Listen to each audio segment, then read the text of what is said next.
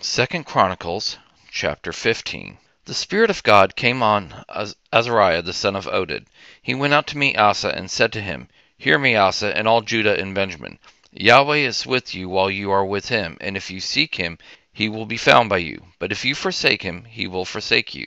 Now, for a long time, Israel was without the true God, without a teaching priest, and without law. But when in their distress they turned to Yahweh, the God of Israel, and sought him, he was found by them. In those times there was no peace to him who went out, nor to him who came in, but great troubles were on all the inhabitants of the land. They were broken in pieces, nation against nation, and city against city. For God troubled them with all adversity. But you be strong, don't let your hand be slack, for your work will be rewarded.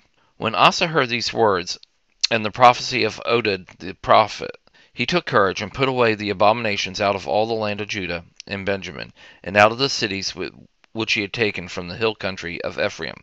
And he renewed Yahweh's altar that was before Yahweh's porch. He gathered all Judah and Benjamin, and those who lived with them out of Ephraim, Manasseh, and Simeon. For they came to him out of Israel in abundance, when they saw that Yahweh his God was with him. So they gathered themselves together at Jerusalem in the 3rd month, in the 15th year of Asa's reign.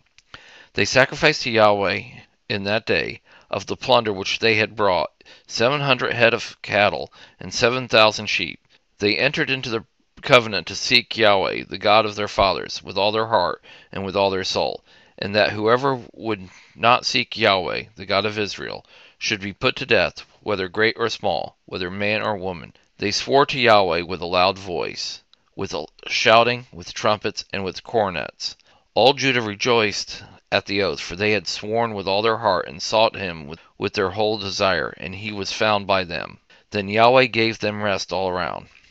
Also Maacah, the mother of Asa the king, he removed from being queen mother, because she had made an abominable image for an Asherah. So Asa cut down her image, ground it to dust, and burned it at the brook Kidron.